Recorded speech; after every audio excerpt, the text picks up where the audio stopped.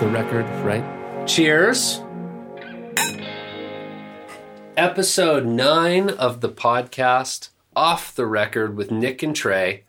Here we are in our studio, producing music, living life, meeting each other in between to discuss the complexities of emotions and stress, anxiety, and trying to make something happen, trying to produce something.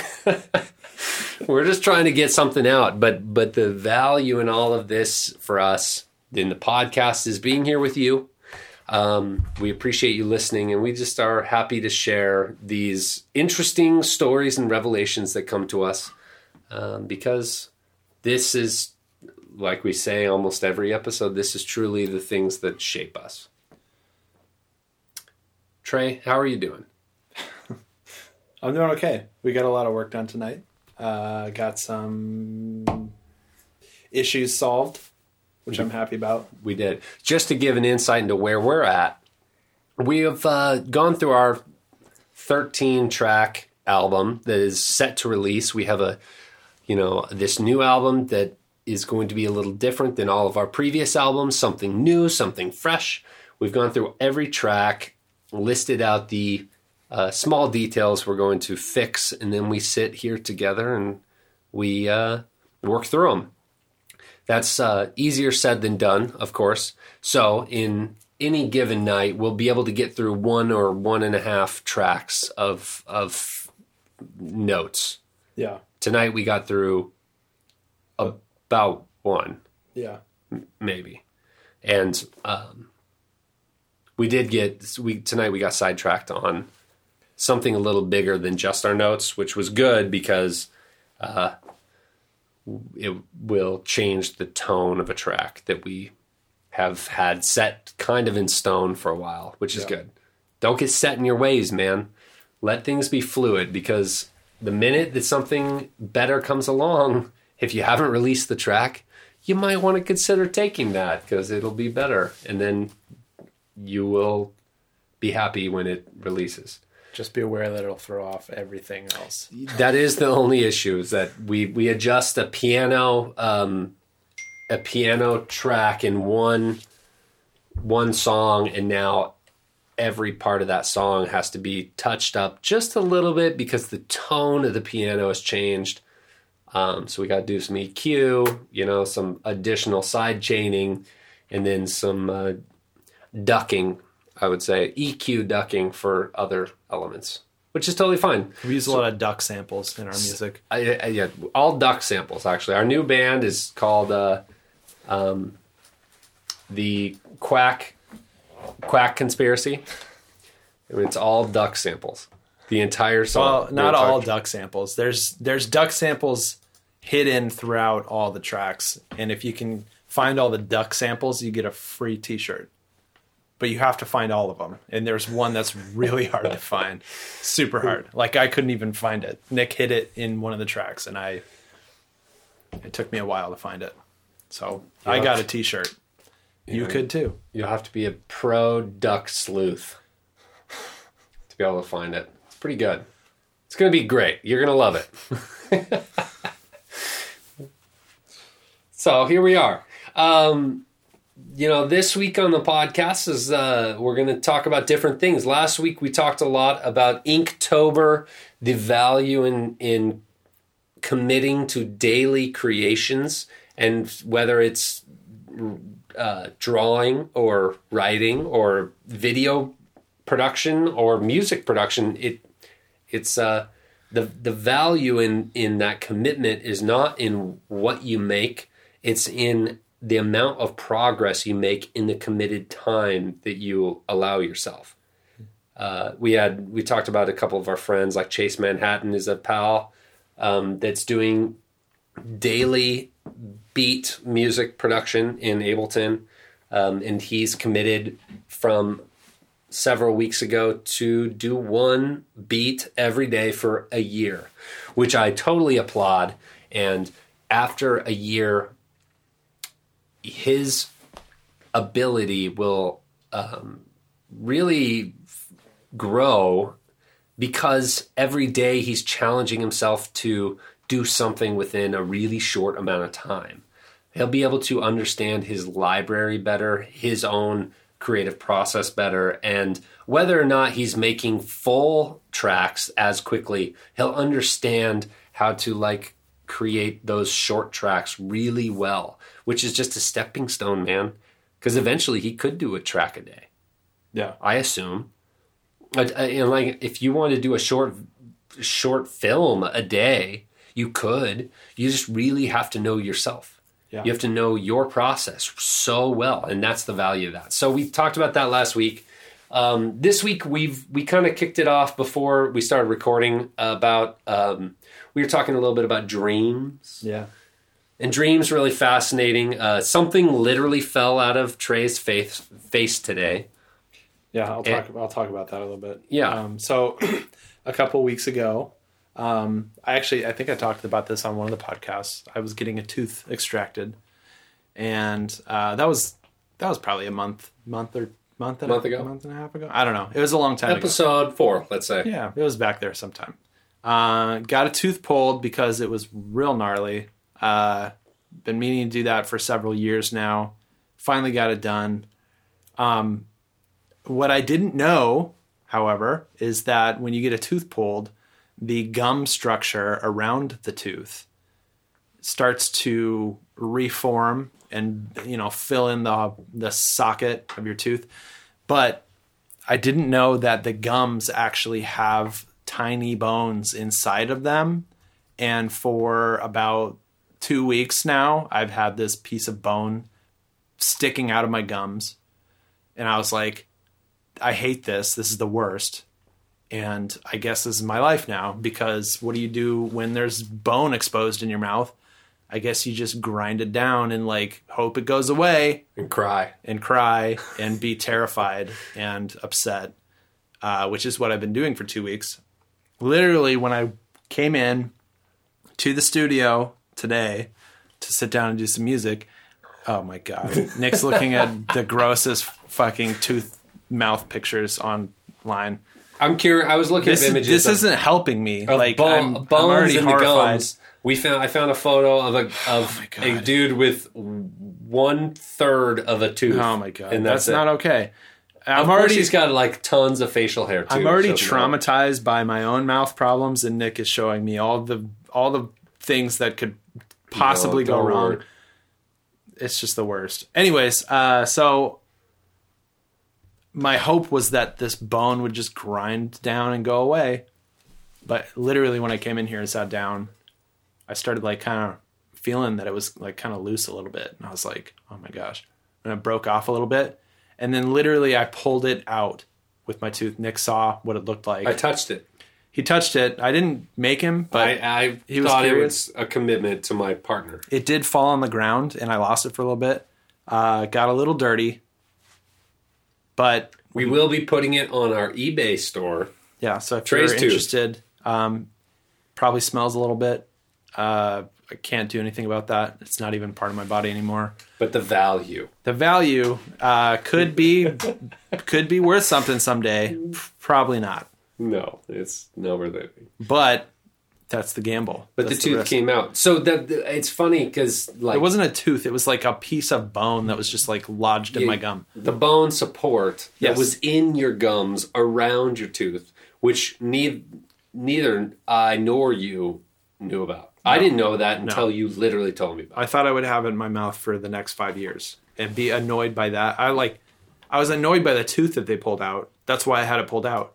Yeah. And then I had a bone. And I was like, well, now this is my fucking annoyance of my life. But luckily, it was detached and it came out.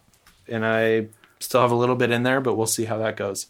So if you have any weird bone chunks in your gums after a tooth extraction, just grab your tweezers, freaking pull those bitches out.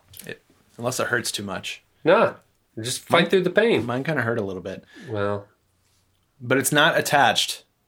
It's just kind of in there. It's kind of in there, and I hate it. That's the thing. You know, teeth are a remarkable thing. Teeth are so incredible because they help you in so many ways, but stuff goes wrong. They get sensitive. Things go south. It's not a great time. No. Nope. It's the biggest stressor in my life, I think, is my teeth. I'm healthy otherwise, pretty healthy. And I've had some severe medical issues in my life.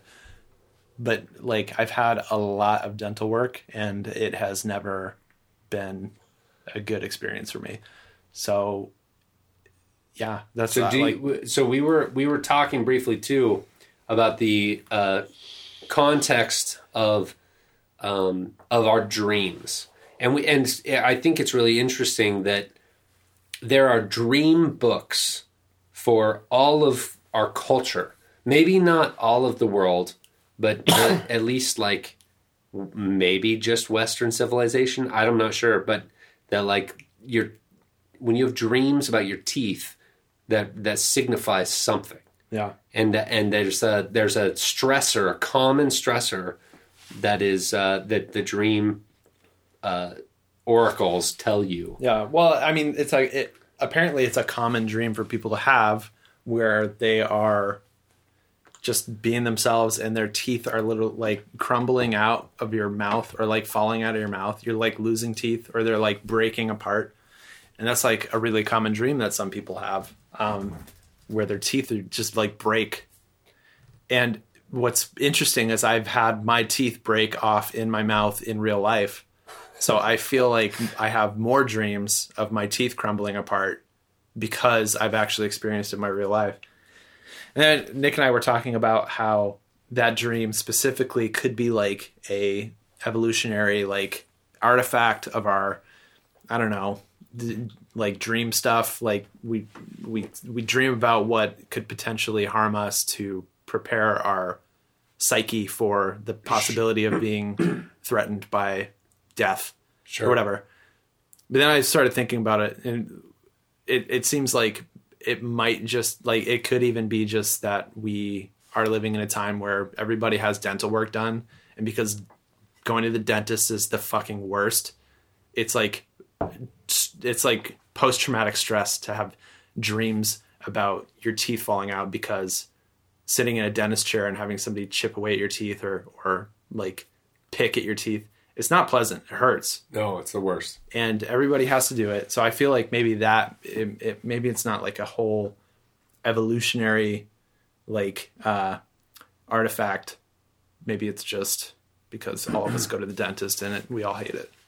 Yeah. And we were talking about we got into the evolutionary side. That's like, okay, well, why it's not just about experience, because if there's enough people to have had this dream experience through a culture, then it's beyond just the people that are maybe like us or whatever, that have the benefit of going to the dentist and having the trauma of going to the dentist. So that I thought that was really fascinating. That's like maybe it is something evolutionary that in history, like maybe even 200 years ago or 300 years ago, like the fear of losing your teeth might mean losing your life, or like you might not be able to eat, but you also back 300 years ago, let's say in the fucking early 1700s, it could lead to a brain or an infection that could kill you. Yeah.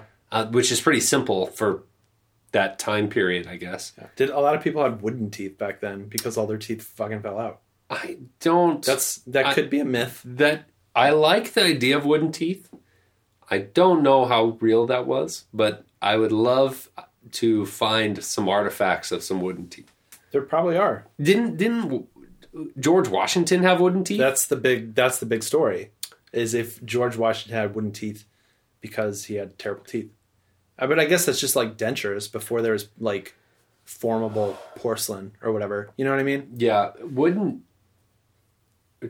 teeth just don't seem that comfortable. I mean, it's like that's well, you don't have any other option. You can either use your gums or you put some wood in there. You gum it, or you can't use rocks. Not yeah. I mean, you could, but it wouldn't look like teeth. You can make wood look like teeth pretty easily. So I mean, they used to whittle shit all the time back then. You know, they were whittle. That's all you could do without TV and internet. What did you do? You whittle. Your local whittler, and he's just like, describe your teeth to me. What did they used to look like? And you're just like, well, I had one that was kind of wonky over here. And he's like, I got you. I got it. Just, don't say no more. I got this down. He whittles you some wooden teeth. You stuff those in your face, and you're like, I can eat chestnuts again. I just can't imagine. Maybe because our teeth are young, like stable, somewhat teeth are so ingrained in our skulls. Like I don't even think about what it would take to get used to false teeth. But I feel like it'd be a really big leap from where I'm at. And it kind of actually, when you go to the dentist and you get numbed up, you realize how unfamiliar you are with your own mouth. Yes. Like immediately. You're like, before you go in there, you're like, okay, I'll get this done. I'm going to have no more pain if you have like a sensitive molar or something. And then you go in, they rip out all your teeth. Everything's numb. And then you're biting your cheek every time you close your mouth because you can't feel anything. Your teeth feel foreign. And then it's just a nightmare because it's a nightmare. That's what I'm saying. It is a living. It's a week. Yeah, you're awake and it's a nightmare. So why do you have dreams like that? So I pulled up very briefly, very quickly. I pulled up a kind of a overview of a Freudian explanation of teeth falling out in your dreams and what that might mean. So there's some negative meanings and some positive meanings. I'm going to fly through them real quick. Negative meanings for your teeth falling out. First, insecurities. No duh. All of us have that. Especially about a personal loss, which is vague as shit. And that can mean anything. It could mean that you lost a tooth like me. It could be. It could be exactly that. Anxiety about a sexual experience. Oh. A compromise that is costly to you. All these are really vague and kind of loose. That's what makes me kind of think this is bullshit. But it might be. But life changes and growing in quote unquote growing pains. Or tooth pains because you're being stabbed by a fucking metal stick. You can tell what Trey feels about this. Fear of becoming older because when you're older you lose your teeth. That's a rational fear. Positive meanings of your teeth falling out, which I never thought this was what I was going to see on this page, but positive meanings, signs of personal expansion, wish or need to nurture yourself more carefully. That's a positive outlook on a negative that's experience. A positive spin on a negative experience. Yes. It's like, I wish that I would take better care of myself, which sounds positive, but really it means that I treat myself like shit. It's like you starve yourself to death, and then the spin on that is, well, I really do wish I would have taken care of myself and eaten when I should have eaten. I guess that's positive, right? An invitation, another one, invitation to explore feelings of loss and personal growth. An invitation. That's the same as experiencing a loss in the negative one. Yeah, it is. A call to look at your support system. That's pointing, that is an indirect way to point the finger at someone who's supposed to be helping you and they're not. These are all spins. The Jungian interpretation, times of renewal and, quote, rebirth, end quote. I'm not sure about that one. I think those are all fine. I think that trying to make,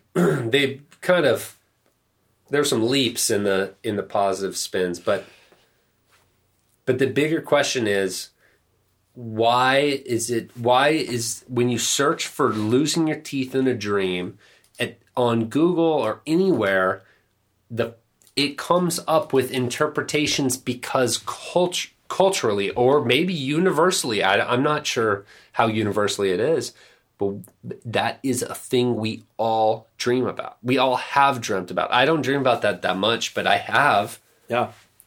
I dream about it constantly. I would say maybe 3 times a week I dream about my teeth getting fucked up. Is excessive. That's a lot. That's my life now. And the other times I dream about you and Naomi all the time. Now we're talking. That's a whole thing. I used to have a lot of dreams about being at your house and being like stressed out, like I'm not welcome, right? But That's some of my old dreams were at my house feeling that way. yeah, I used to have dreams about that all the time. Now I have dreams about being at your house and I'm just like, your house is dope, and we're all just kind of hanging out and like talking. But you always have you always have different versions of your house. Like I'm at your house in the dream, it's established that it's your house, but I can think of different versions of that house. Like there was one where there was a master bedroom that had a dope jacuzzi, and I was like, that sounds like a place I was like, fuck, this is a dope jacuzzi. I was like, you guys have a great jacuzzi. And there's another one where it was kind of like almost like your old house before you moved here, the house before. Yeah. But a little bit different. There was like an area outside where there was like a bunch of plants. So it was like a greenhouse type patio thing, like enclosed. And then like the kitchen was kind of in the same setup as the house you lived in before. But I don't know. It was like... That's crazy. I'm always at your house, but the house changes a lot. I appreciate that I'm on your mind. I don't really dream that much anymore, but when I do, they are remarkably intense and usually directly tied to my professional moments. The best dream, the most liberating dream I've had in the past 5 years was last year in March or February, when me and Aaron, my business partner, we got, or maybe even later than that, but we were working with Nike doing retail video for their big screens in their stores in like New York, and we were doing it in Portland and Chicago and all these places, which was really great. And then we were this is kind of messed up, and I'm going to share it on here. I haven't really shared this publicly to many people, but now's the time. We were about to sign the year kind of retainer for me and Aaron's business.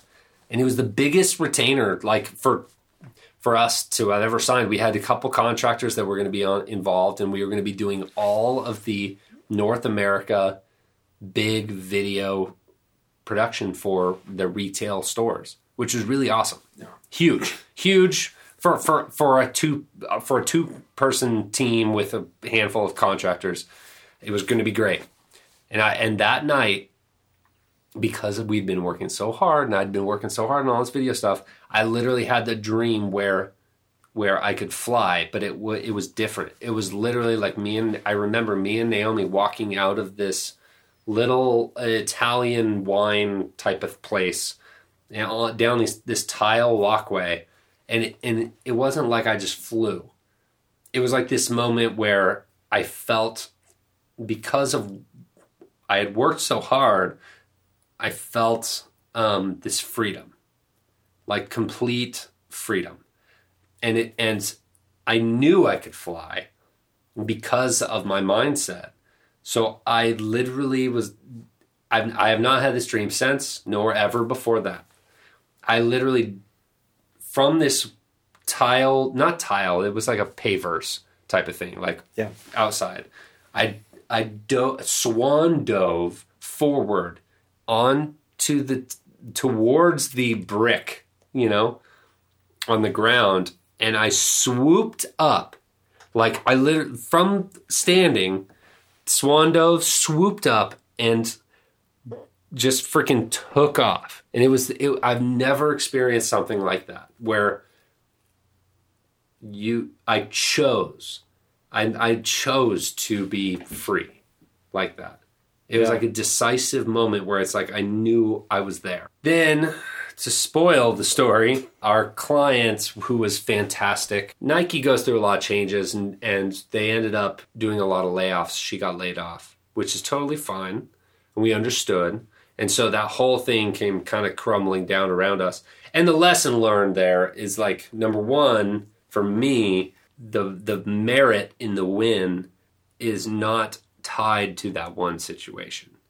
Yeah. The win is universal. Yeah. You won that time. That means that you can win anytime. But the other lesson is literally never count your boobies before they hatch, you know? Like we had, I mean, the contract was in going through legal. It was like a day away from being signed, which in hindsight is totally fine. We love you, Nike people. We love all the work that we get to do with you, and it's okay. We understand the business. But that was so fucking freeing. And I'll never forget that. Yeah. And I thought about it this morning too. Like this morning I thought about that one dream, and I don't dream very much anymore, especially since then. I just think I don't remember anything. So I only remember dreams when I wake up early in the morning and then go back to sleep. So like any time between like 4 o'clock in the morning and 7 o'clock in the morning. And do you wake up at 4 o'clock? I mean, is that what you're saying? Well, like we have animals that sleep with us, so they wake me up pretty early. Sure. Just because they're stirring and being weird, because they wake up a lot earlier than we do. So I get out of deep sleep at around like 4 or 5 in the morning, but I don't get up until like 6:30 or 7. So in between those times, that's when I have like dreams I remember. Totally. Because I'm not sleeping super deeply, because I'm like, I wake up and I'm like, it's 5 o'clock. It's like I have to wake up in like an hour and a half. Then you go back to sleep. Then I go back to sleep because I'm like, I'm not getting up yet. I'm going to go back to sleep, of course, because I still have some time. You know, I'm fucking lazy like that. But yeah, like in between when I wake up prematurely and my alarm, that's when I have, like, I'll have 6 dreams and, like, wake up in between them and be like, oh, I'll have to remember that. Oh, I have to remember that. Every time I wake up, I'm like, I'll have to remember that. I only end up, like, remembering the last one I had before I actually wake up. But then sometimes they'll come back to me later. But I don't remember any dreams before then. Like, anything that... Totally. And it's kind of hard when you wake up in the middle of the night. Like, it's hard to figure out, like, what the fuck's going on anyways. Well, the concern is not about what you were dreaming about. Well, yeah. Well, I just feel like they stick in your brain more closer to when you're actually awake. So, like, if you are, like, in and out of sleep for a few hours before you're actually up for the day, you're a lot more likely to remember them.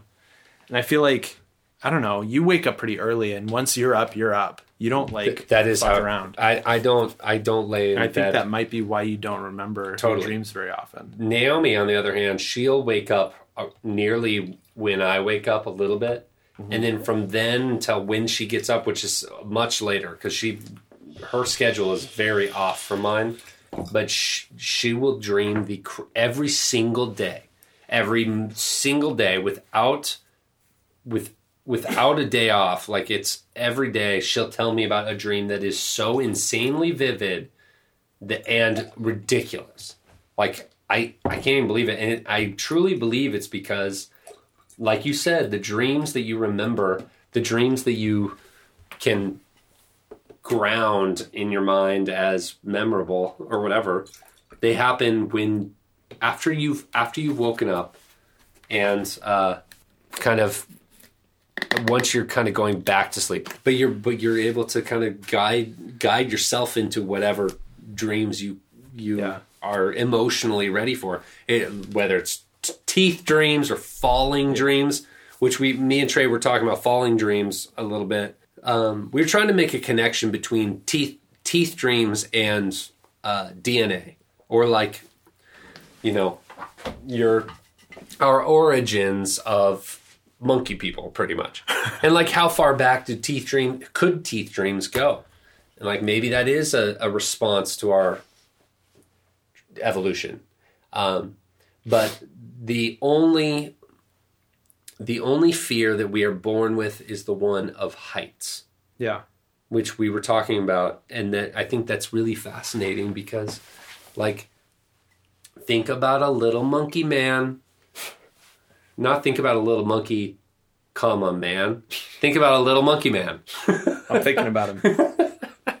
I got it. Like, when you're a little baby monkey person, the only thing you have to worry about when you're born is falling out of the tree and cracking your head open on a fucking stump. Yeah. And like, if the only fear that we have as humans when you're born is of heights, and everything else is learned from your environment or your people, your parents or whatever, like, the heights thing makes sense. Yeah, it does. And another thing is, like, that might, like, I feel like the ancestors in the evolutionary tree, get it? The ones that were actually in a tree had tails. Like, monkeys that live in trees have tails usually. The only, like, exceptions I can really think of is, like, orangutans, but they have, like, fucking meat hook type. They're adapted to living in the trees, right? But, like, other animals that live in the trees, they have tails to where, like, they have an extra appendage to, like, grab onto shit if they're, like, not, if they're gonna fall or whatever. Sure. We don't have tails, and there's a lot of great ape cousins that we have that don't have tails, that we live on the ground, you know, like gorillas and chimpanzees and stuff. They live on the ground. They're like, I feel like it's the fear of heights would make more sense to me as something that humans are naturally inclined to, or whatever. Inclined. I like what you're doing. I'm throwing some puns in here that I don't mean The to, soft but- puns, though. So, they're soft puns. Anyways, we walk upright and we are on the ground. We're not in the trees. We're not up high. So it would make sense that our brains would evolve to be apprehensive about heights. Yeah. And dream about falling out of shit, because the way that we conduct ourselves and the way that we live our lives is not in places where we could fall out of something.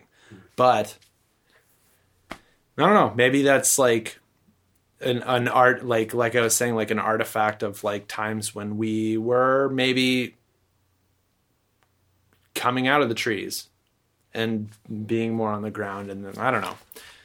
There's a lot of evolutionary, like, psychologists and scientists that, like, talk about how we still do have some of the instincts and thought patterns of, like, our ancestors, but that might be one of it. Like, I could see fear of heights as being part of that. Yeah.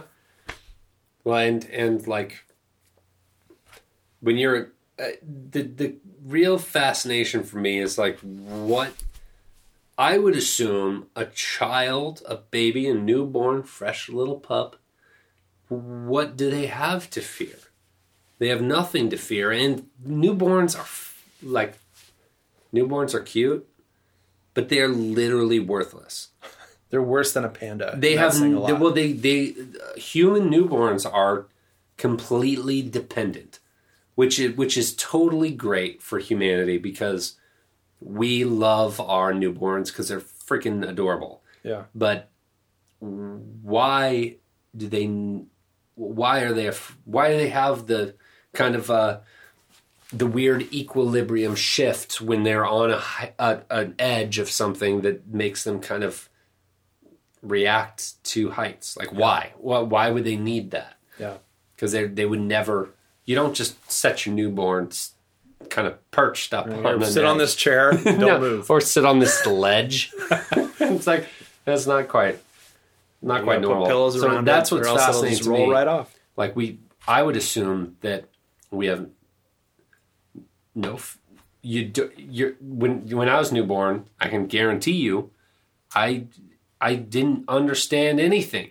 So why would I naturally understand that over the edge is not good? That's a lot of credit to give a newborn. Yeah. They literally cannot feed themselves. But they understand that don't fall out of... Don't fall off the ledge. Yeah. That's it. That's the thing. They're not afraid of spiders. Yeah, They're not afraid of snakes.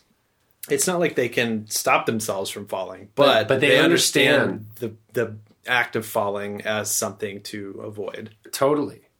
Yeah. I've got to give some credit to the newborns. They understand something. I'm proud of them. They'll get there. Yeah. So we're going to pivot this conversation into instead of the fear of falling, there's another fear that I think is really interesting, and I think it is closely related, but also totally universally accepted. Yeah. And it's this is weird, but it's the fear of taking a shit in front of somebody. Okay? I know I'm jumping straight into it. There was a video posted by Funny or Die produced it, and it was posted on, I don't know, Facebook, or I have no idea where it was posted. It was probably on Funny or Die. It was probably on Funny or Die, but the whole concept, it's about what happens when you shit in front of a stranger. And it's playing off, I believe it's a remake of maybe a Dove soap commercial. But the whole idea of the video is complete strangers being paired together, and one of them sits down and bears their porcelain throne, and while the other one stands there. And that's the premise. And there's like 5 different pairs. And I watched this video on Facebook, which Facebook is pretty much the sewer of content. And it's very appropriate. And it is very appropriate. Video. And if you're going to Facebook to find good video, then you've made several wrong turns usually. But this video stands out to me, and it is a joke, kind of, because it's on Funny or Die. But there's a bigger conversation here, and this resonated with me because I have always been a person that is terribly, terribly afraid and uncomfortable with social situations like this. Like, let's say you're at a party. Let's say it's 1 a.m., 2 a.m., 3 a.m., 4. Let's say it's freaking 5 a.m. and you're at a party. You skip 4. It does. 4. Yeah, it's never 4 a.m. That's a pretty good party if you skip 4. But and you have to go to the bathroom. Your party immediately, your experience at the party immediately shifts to something very different. You have to go to the bathroom. You're going to go do it. You're going to take care of it. It's all fine. But is it going to be fine? You don't know. You get in there. It's okay. No toilet paper. I'll find the toilet paper. I found the toilet paper. It's okay. Door's locked. I think it's locked. I don't know. There's this whole thing. Yeah. Going to the bathroom is not even the issue. It's the ramifications of it to your emotions that's an issue. And your social position, I guess. Maybe. Yeah, well, because the fear that you're experiencing is, will somebody know that I did this? Here's right? the question. This is what blows my mind. Okay. There's videos, there's all these stories about people doing stuff like murder. Okay? And like fucking cannibalism. Oh my God. Anybody could be a murderer. Who is it? You don't know. It's like the statistics say that 1 in fucking 7, I don't know what the statistics are, but 1 in 7, let's say, are a psychopath. I think it's even less than that, actually. Or, I'm sorry, more common than that. But that, oh my God, 1 in 7, 1 in 6 is a psychopath. Which of my 6 friends I'm hanging out with is a psychopath?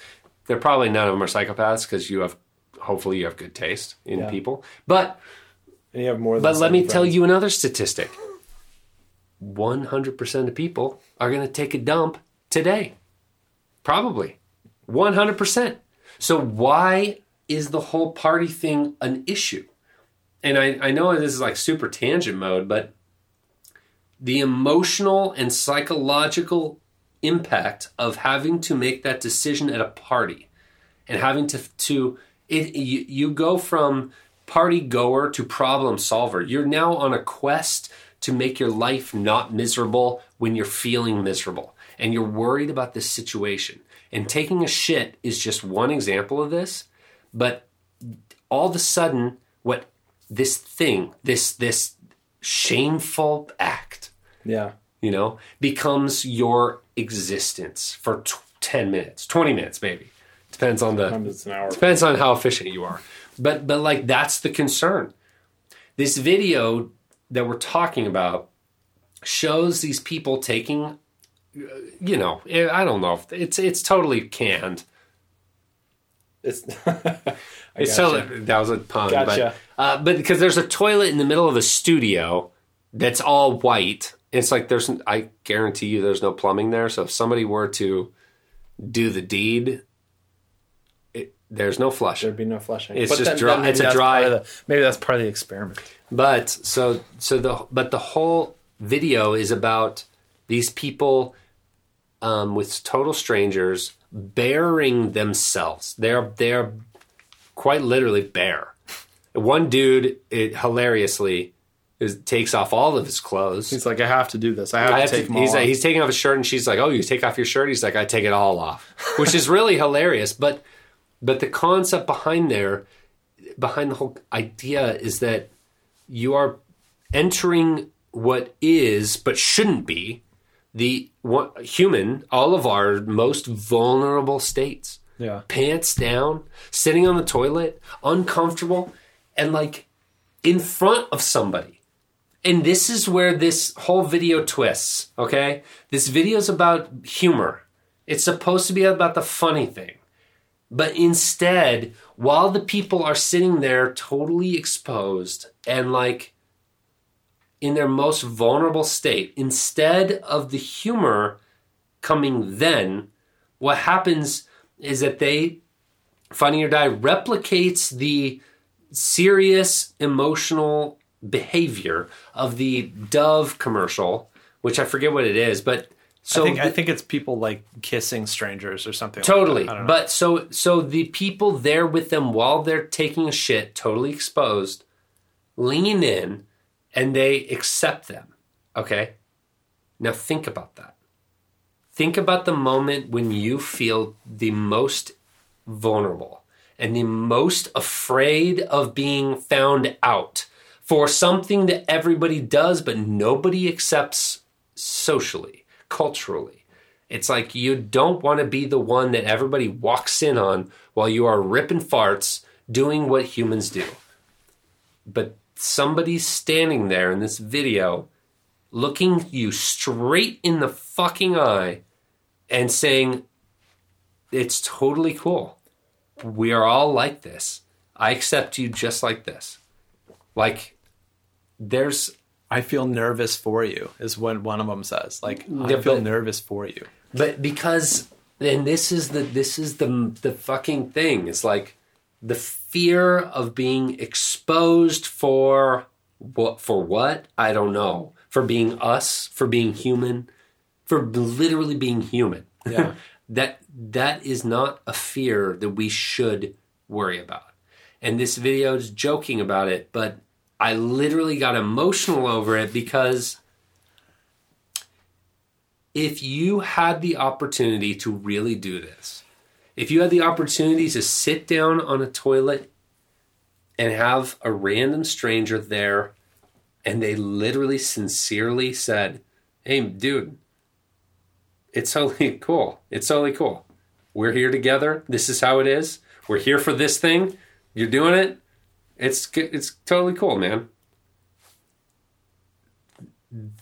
That acceptance takes no effort. We all accept people like that. Like when you're in a bathroom and somebody's doing their thing, what do you feel about them? You don't feel anything. They're just doing their thing. But when you are in their place, you feel a tremendous amount of weight. Yeah. That's like, at least I do. It's like I am really uncomfortable. I feel like they're judging, whatever. But if you had somebody look like, this would be a nightmare. You're sitting in a stall and somebody kicks open the door and looks you straight in the face and points at you and says, dude, it's totally cool. I got you. And he pulls the door back closed. I see what you're doing in here, and I like it. Yeah, well, you're doing a great totally. job. Well, but it's just like, that sounds so dumb. No, I get it. But that level of acceptance, none of us often get. In our whole life. In 100 years living on this planet, we don't get that. And I think that this stupid video has put a bug in me, put a spark in me. That think about if your biggest fear, and I think a lot of people might have this. I think that I might have this. Is that like taking shit in public and it's not great. You're at a party. You know what I mean? It's like it's the perfect storm of not perfect. And it's also terrible. And somebody can back you up and say, dude, it's totally cool. Let's get this over with and let's go freaking do our thing. It's all good. I gotta drop one too, so you gotta hurry up. Exactly. And like, what if that is your biggest fear? My whole point, I know I've been rambling on this. If that is the biggest thing and like really deep internal fear that you don't even want to share because it's so personal, if you can get over that, if people can get over that, what could hold you back after that? If somebody can sit there while you're shitting, if I could literally kiss you on the forehead and say, dude, it's totally chill. Like the video does. It's like literally after that, what could hold you back? What's your excuse for not being you? If they can accept you at that moment. Yeah. And why could you be afraid of anything that you would do after that? That's the point. Like literally, we accept you. We accept you exactly as you are. We are all exactly the same. Yeah. So why are we all afraid? Why are we not doing exactly what we want to do? Because we as individuals, you might be afraid of whatever that thing is. Taking a shit in public, taking a shit in front of somebody.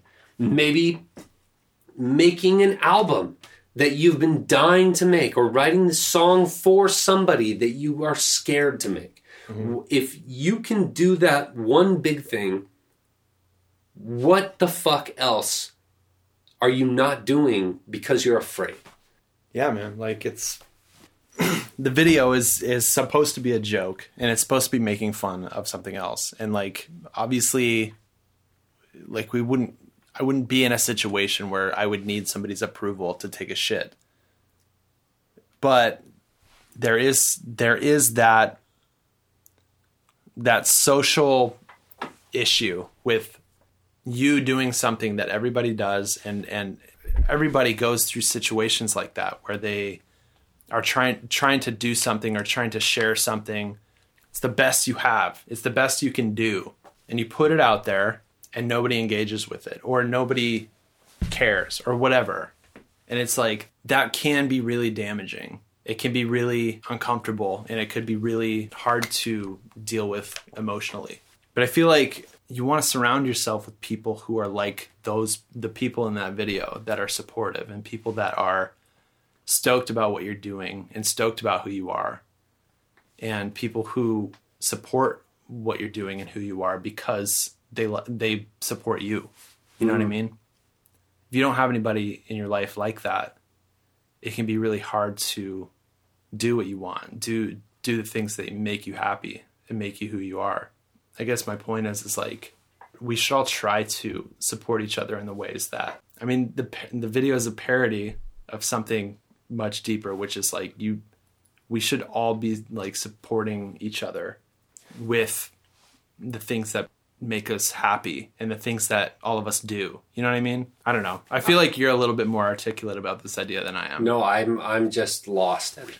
It's what it is. And I think that there's something there. It boils down to this for me, is that when we're making an album, when we're making our music and people don't like it, well, it's like it's just a music. It's just we're producing a thing. It's just a production. Yeah. If we're making a video, it's like it's just a thing. If you don't like it, then well, fuck you. Whatever. I don't know. Whatever. Get out of here. I don't care. It's easy to say that because our music is part of us, but it is not us. And this is so dumb to talk about taking a shit, but when you're sitting on the toilet performing a animal necessity, there is nothing there except for you. And it's so dumb because it's like if somebody's taking a shit, people always are like, oh, gross, it smells like shit, whatever. But in reality, we all do it, and you are a dumbass if you're acting like that. Yeah. But if somebody reacts weird to you, there's nothing else. There is no veil. It's purely you. And so if somebody's rude to you when you're doing that, it cuts to you as a mammal, not you as a creative. It's you as a life form, which is so stupid and simple, but we need to accept people first as life. Like, like start at the basics. Yeah.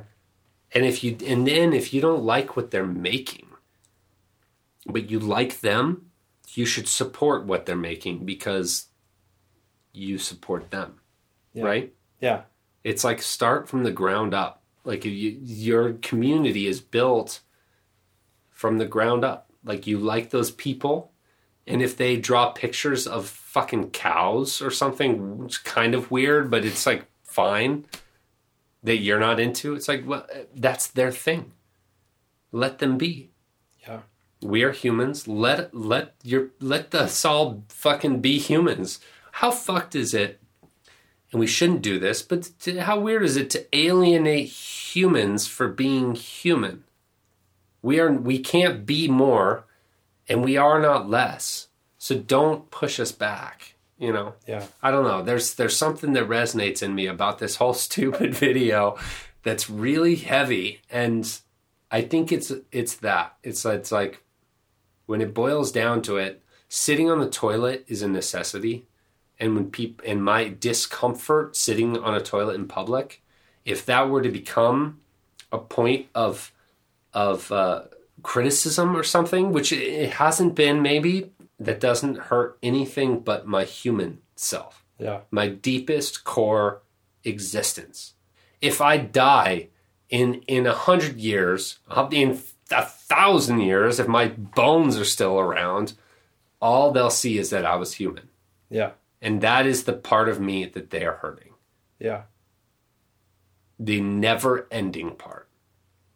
And that's kind of a sensitive topic. Yeah. And maybe that's why people are so... I think the culture's fucked up. Back in Rome or Greece or something, they had public toilets. Yeah. They had like the big thing where you sit around and talk to your pals and take a shit, whatever. Talk about politics. Yeah, sure. Hey, fucking Caesar? Probably wasn't Caesar, but whatever. Well, he probably had a private bathroom. He had a big private hole. But like you said, it's like community is a thing. Who you're around is better than anything. It doesn't matter what you make. It doesn't matter who you are. It's who you choose to be around shapes who you become. Because we all need to be treated in a way that makes us feel not only human. Human's this baseline. If you don't feel human around your friends, you've chosen friends that are dickbags and they can suck it, and you should leave them. But they should make you feel better than human, because we're not just humans. We're like, as a community, we are better than humans. Yeah. We can be better than humans. Yeah. It's all very emotionally driven, but because we have the gift of consciousness and emotion, and like that's how it should be. As humans, we should lean into the things that set us apart from our mammalian cousins. Yeah. We should write music about shit that's well the fuck beyond ourselves because we dream. We can imagine something better. Yeah. Like, that's what's incredible. And getting caught up in the simple, stupid things is just not, it's not how it was intended. Yeah. A tangent that just went a little too deep, I think. But I've been thinking about that all day.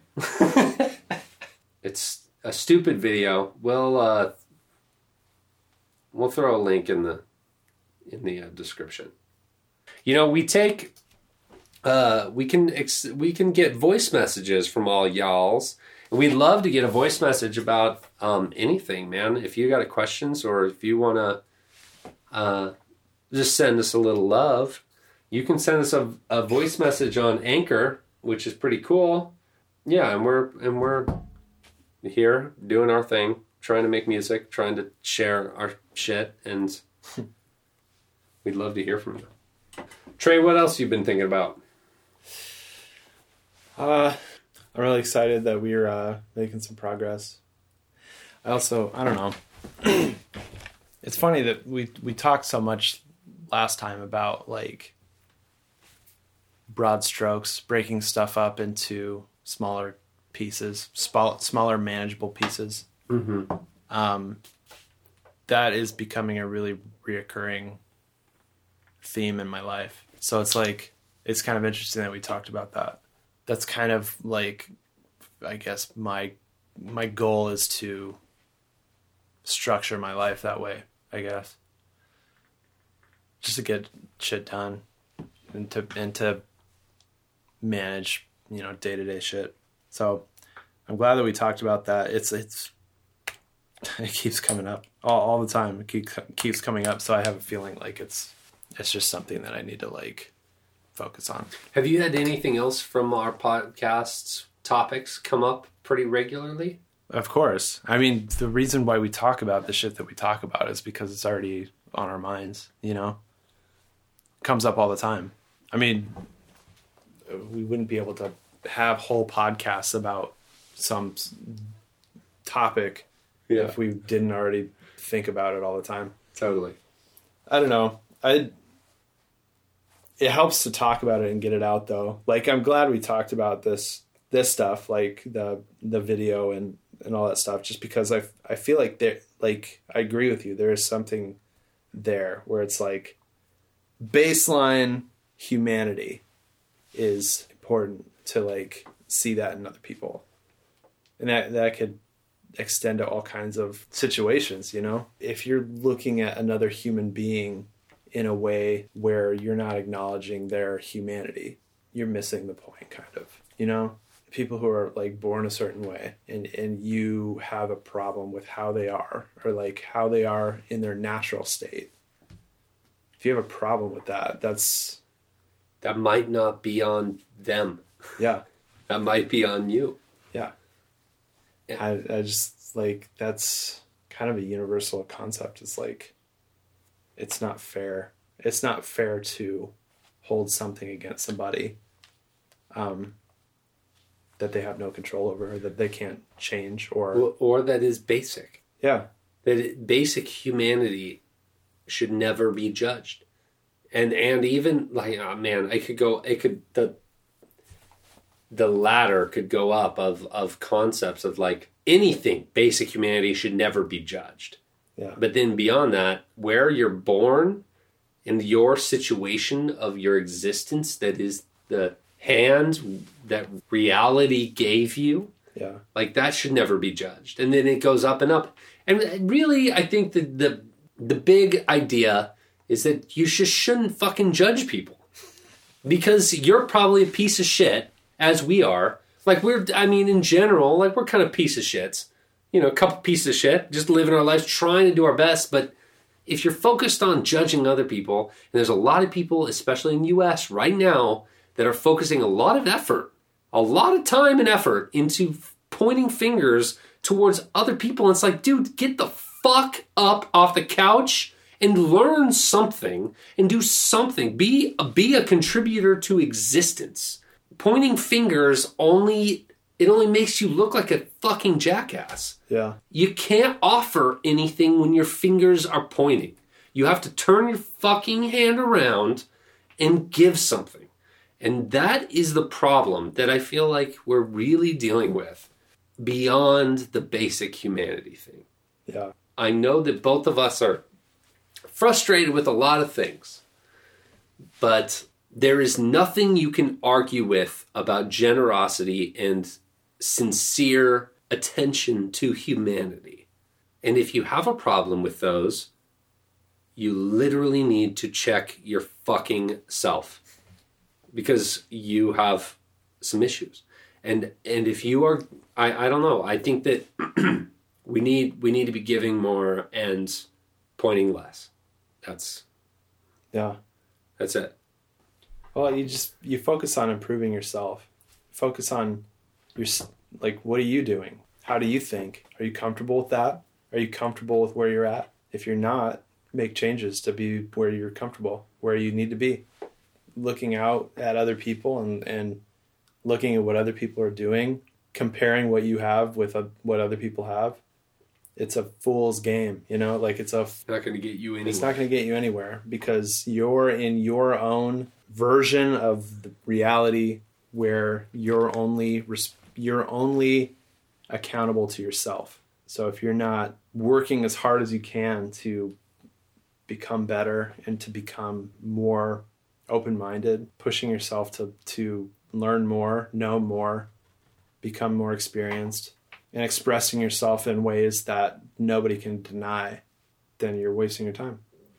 And that's where I think that we as in you and I, and we as a culture need to go, is that we need to cut out the bullshit. Stop, anything that is a lie is a waste of our human time. Yeah. There's no value for us as a culture when we accept people who are just kind of full of shit.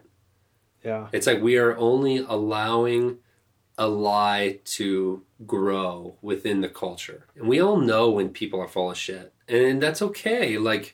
If you are a person that likes to tell stories beyond reality, that's kind of where that's a slippery slope. Yeah. You tell every story a little bit beyond what really happened. It might be entertaining, but who's benefiting? Nobody. Yeah. If you went on a hike and there was a waterfall, great. That's a great story. Tell the story. If you say you went on a hike and went on a waterfall and you climbed up the whole waterfall and you fell off and you barely survived, but somehow a day later you're totally fine telling the story, maybe that's too much.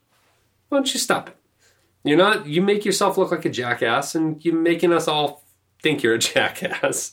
The expansion of truth doesn't help anybody, and for the progression of humanity, we don't have time for it. People who are surrounded by drama and lies understand how complex and frustrating it is to deal with all that.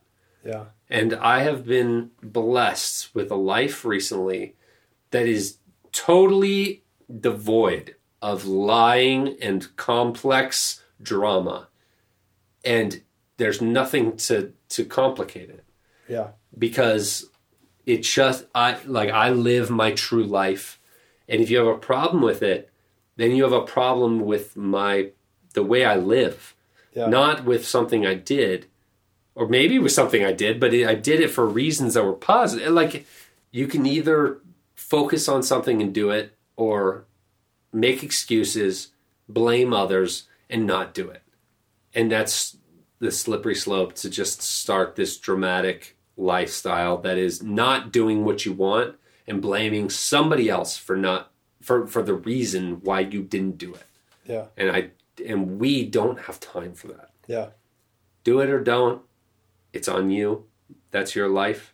My life is going to be filled with helping others, trying to help others at least. We don't have much time, and trying to help what we're trying to do, and trying to just do.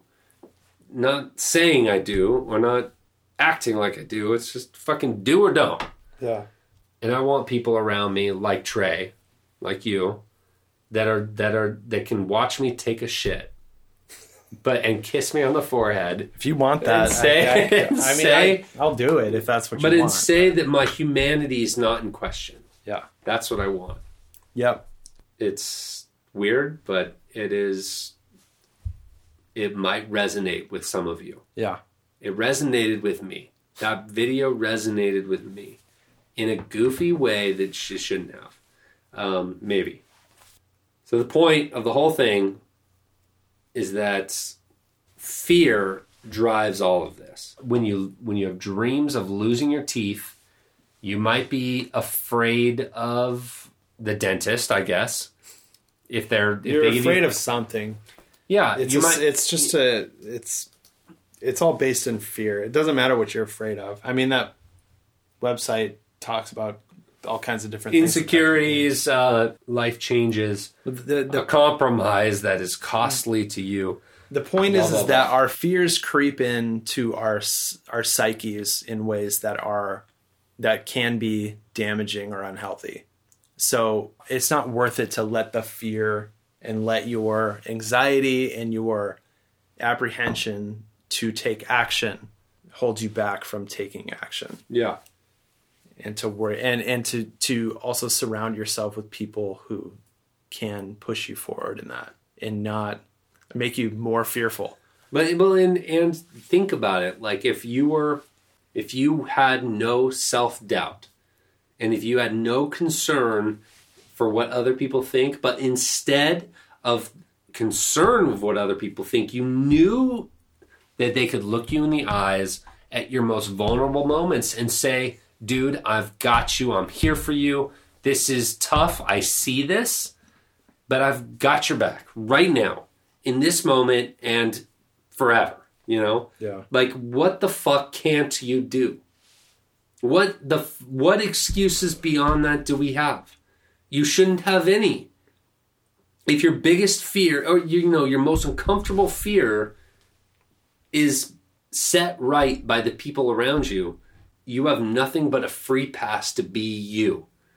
What else do you need? To just embrace who you are and do what you do. There's not much else.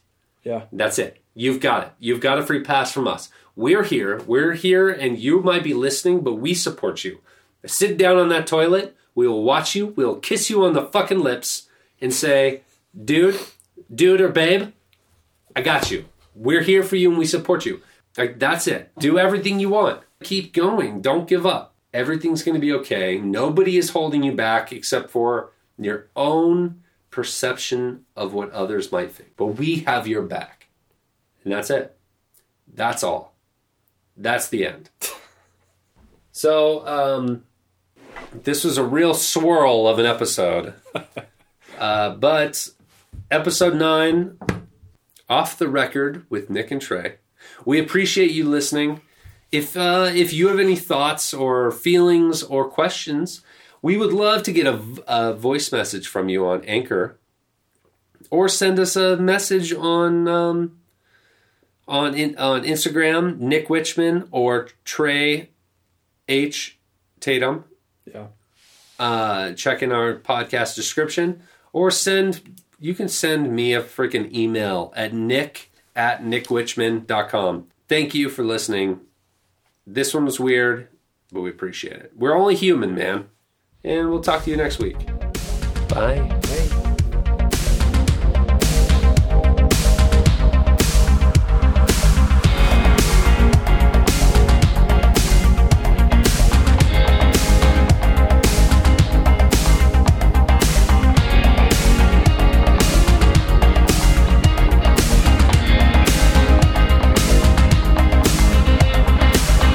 This is Off the Record, right?